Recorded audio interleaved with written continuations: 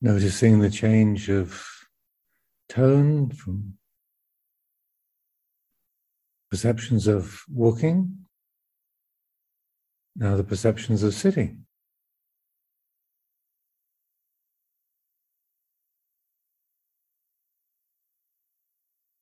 In essence, nobody is ever going anywhere. They're just conditions of these minds that are changing.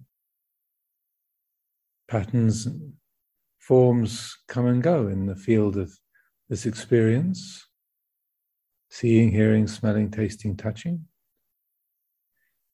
But that which knows it all, that which receives it, knows it, never goes anywhere. It's always here. The world happens here, in the space of this awareness.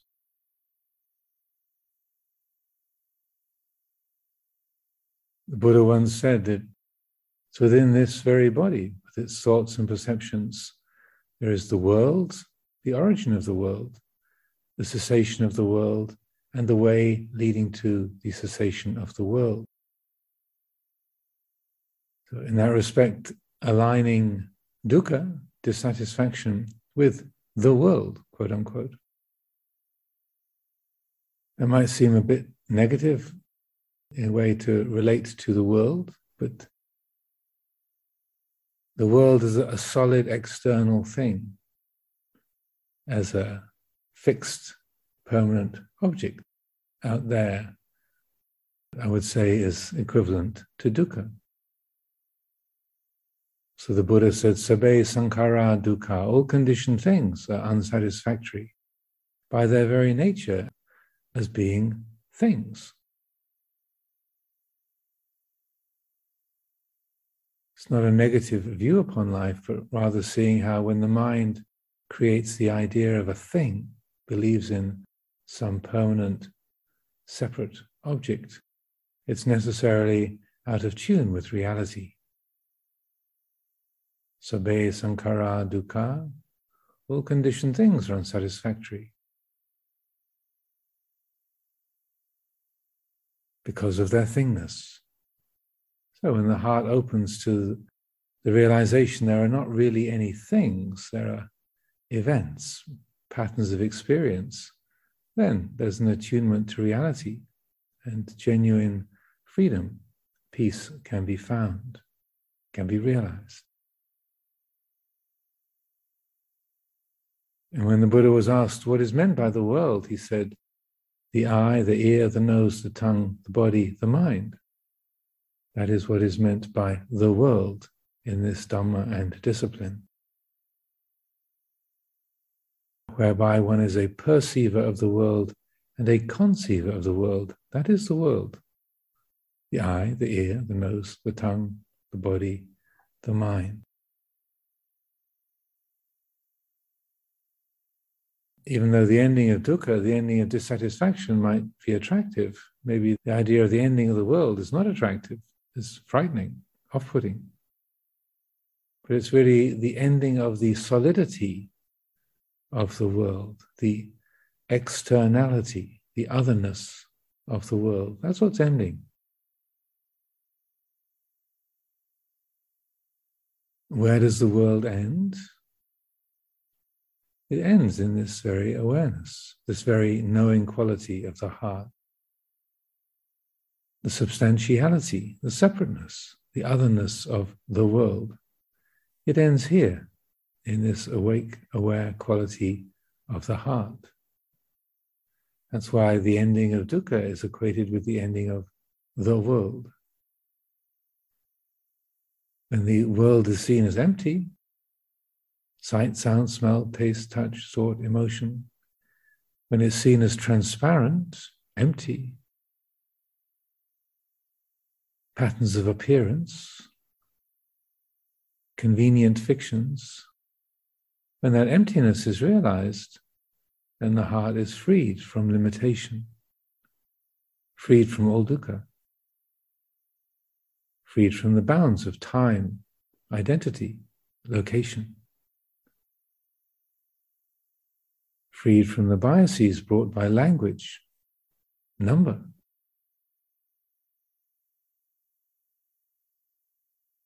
It's not attached, not limited, not burdened by anything, because all things have been recognized as empty, transparent, insubstantial.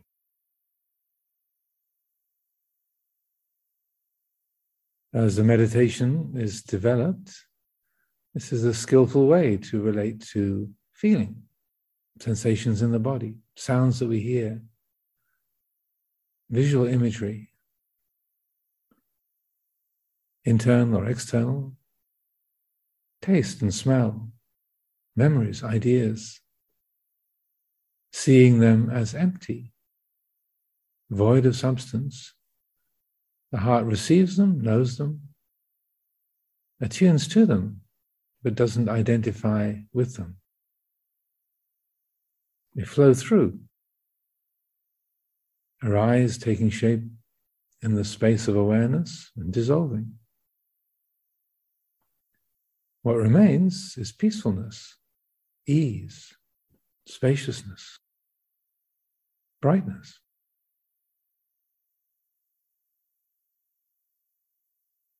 We use the reflections upon uncertainty, impermanence, unsatisfactoriness, and not self as a way of helping that space to remain open, a way of meeting the habits of attachment and identification, that which makes different parts of the world solid, real, substantial. Maybe we can recognize the sound of a bird as merely a sound. But that memory of that stupid thing that I said last week, that's real. Until it's looked at, felt, known. It's recognized, well, how could that be less empty than the sound of a bird? Perceptions arising, taking shape, dissolving.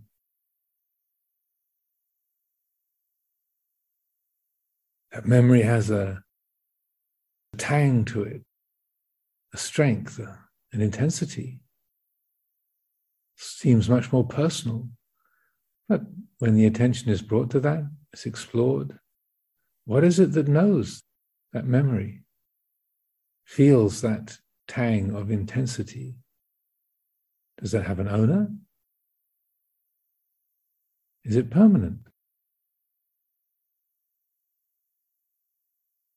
Inquiring in this way, applying wise reflection, then the intrinsically transparent,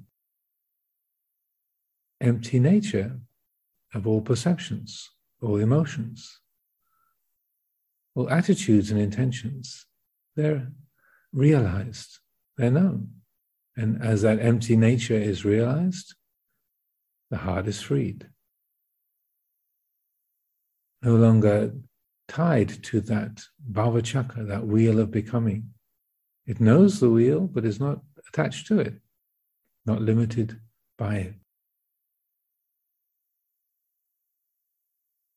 So as the meditation is developed, applying these reflections on anicca, dukkha, anatta, transiency, unsatisfactoriness, not self, when those are applied and that transparent nature, empty nature of sight, sound, smell, taste, touch, thought is realized, allow into the heart. What's present? What's the quality of the heart when that empty nature is recognized? When that grasping stops, what's here? How does it feel? What's its nature? Let that peaceful, spacious, bright quality be known. We don't have to write a poem about it. We don't have to claim it as a personal achievement. So let it be known with no commentary. Feel it. Realize it. Let it speak for itself.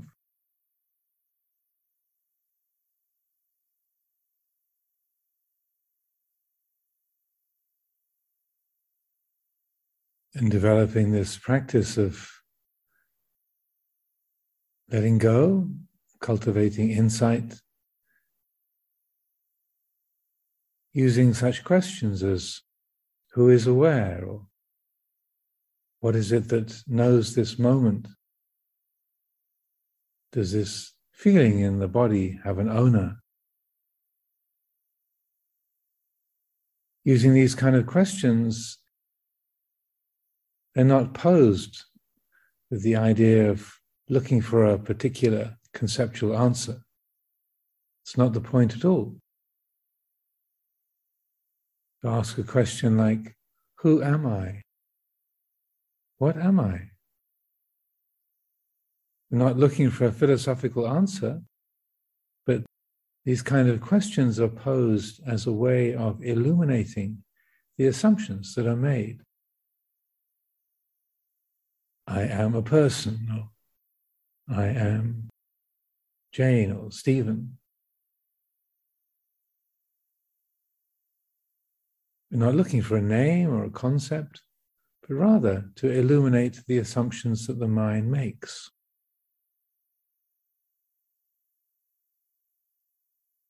The silence of the mind that comes when a question like, does this feeling have an owner?